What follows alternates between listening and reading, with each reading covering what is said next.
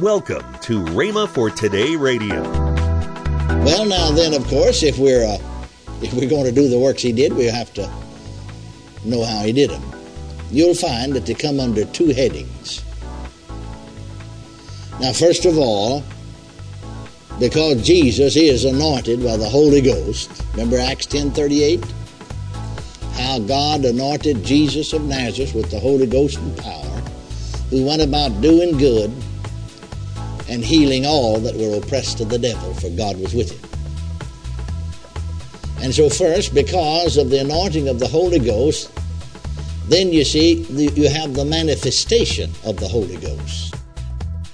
Welcome to Rhema for Today with Ken and Lynette Hagin.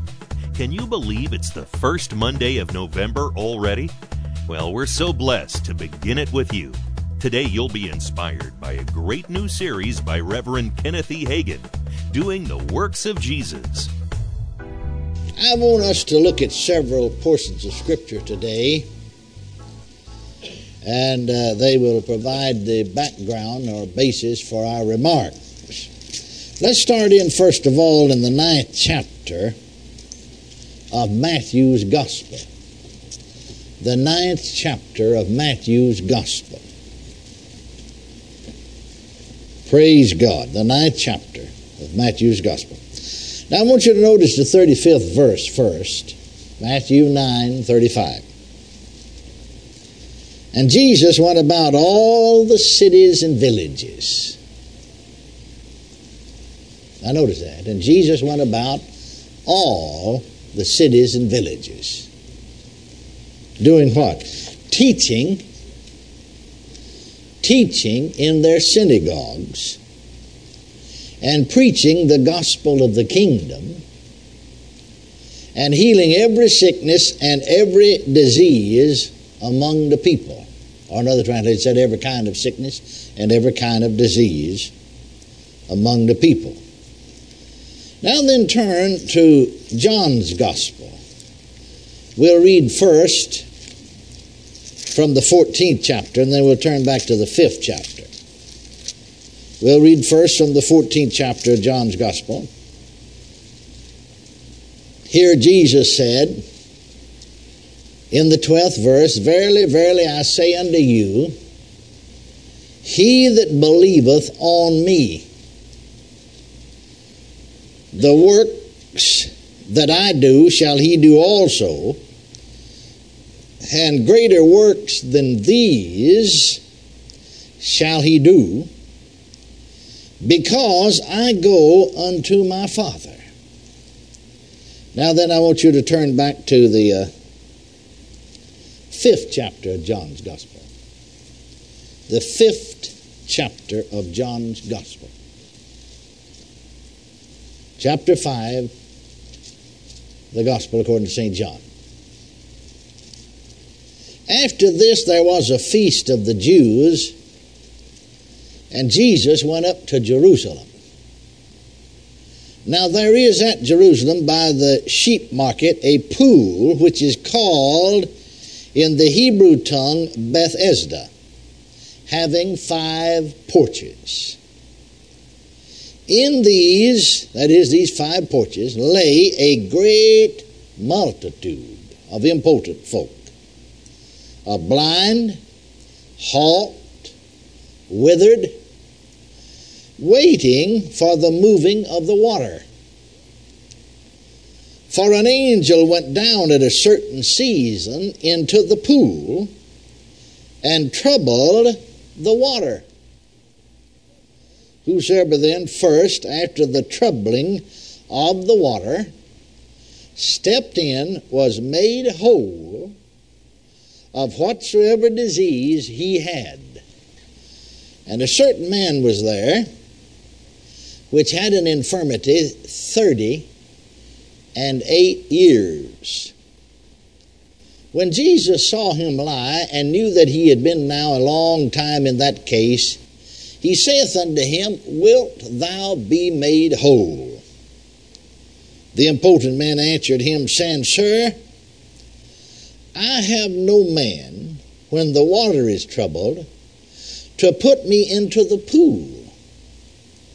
But while I am coming, another steppeth down before me. Jesus saith unto him, Rise, take up thy bed, and walk.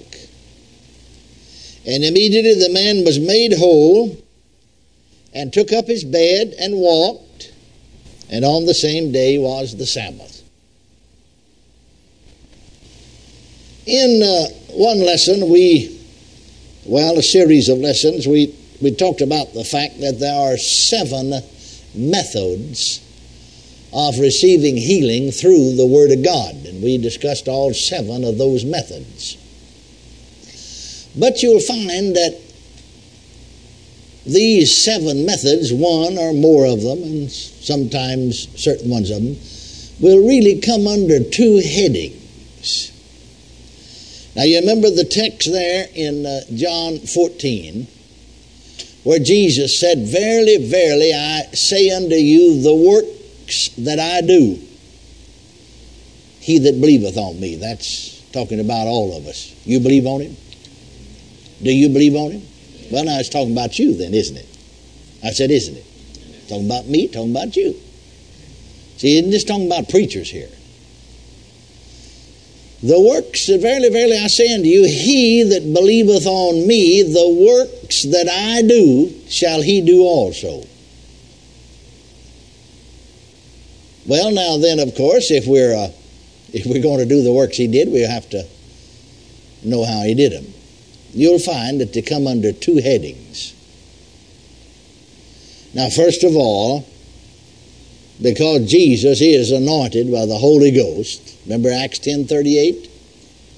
How God anointed Jesus of Nazareth with the Holy Ghost and power, who went about doing good and healing all that were oppressed of the devil, for God was with him. And so first, because of the anointing of the Holy Ghost, then you see, you have the manifestation of the Holy Ghost. And for instance, here at this pool of Bethesda is a good illustration of that. First of all, you see, it tells us about the fact that an angel came down from heaven and troubled the water. See, God, that was just simply a miraculous operation. You see, the Holy Spirit, in working out here apart from individuals, now for instance, like that angel came down, that's a demonstration, a better way to say it, of God's power. The same thing manifested through Spirit-filled human beings is a manifestation of the Spirit. Still the same Spirit, isn't it? Same Holy Ghost. See, God is a Spirit. Well, now, why did God do that? You see, here's 5 porches. In fact, the Bible said there's a multitude of people under those 5 porches. Halt, maimed, blind, so on and so forth. And an angel comes down at a certain season.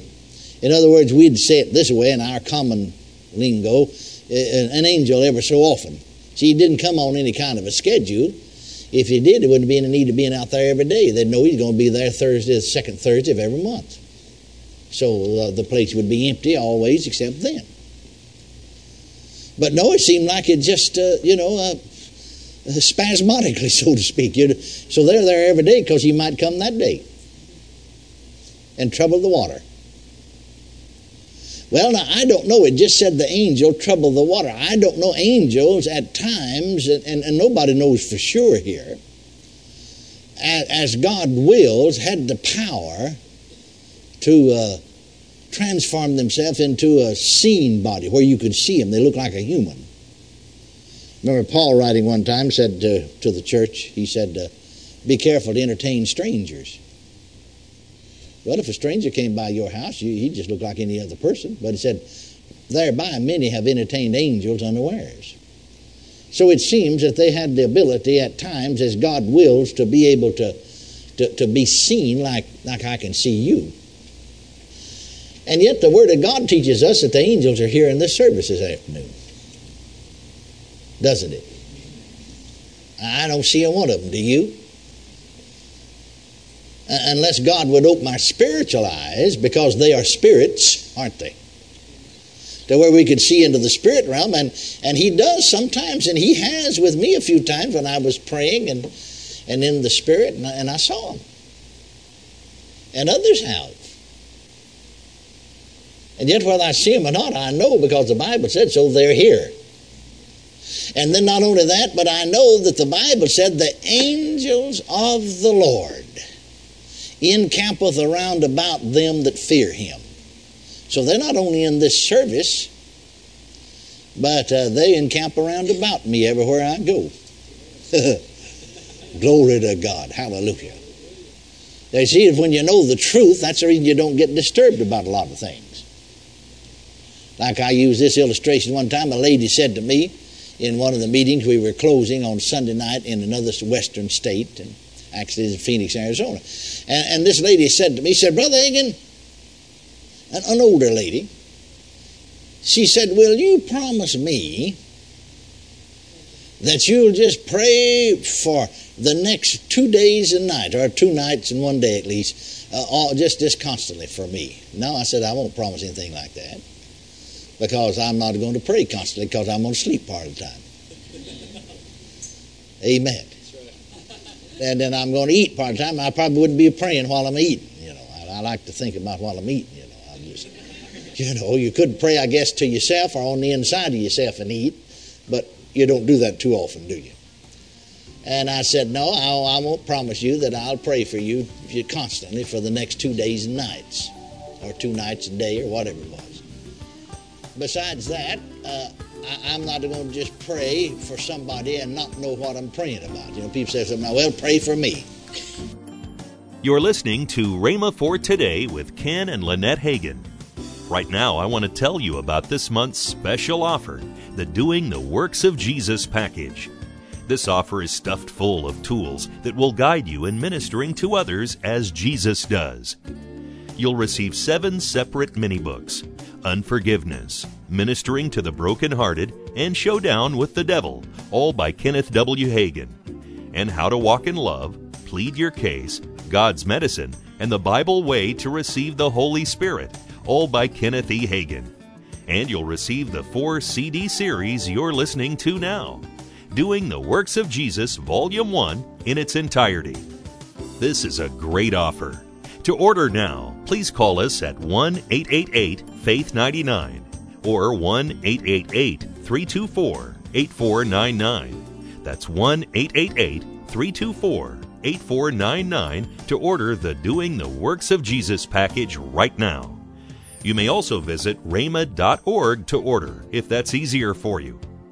Thank you for your support. If you'd like to contact us at Rhema for Today Radio, please do so in one of the following ways. Write to us at Rhema for Today Radio, P.O. Box 50126, Tulsa, Oklahoma 74150. Or send us an email to partnerservices@rhema.org.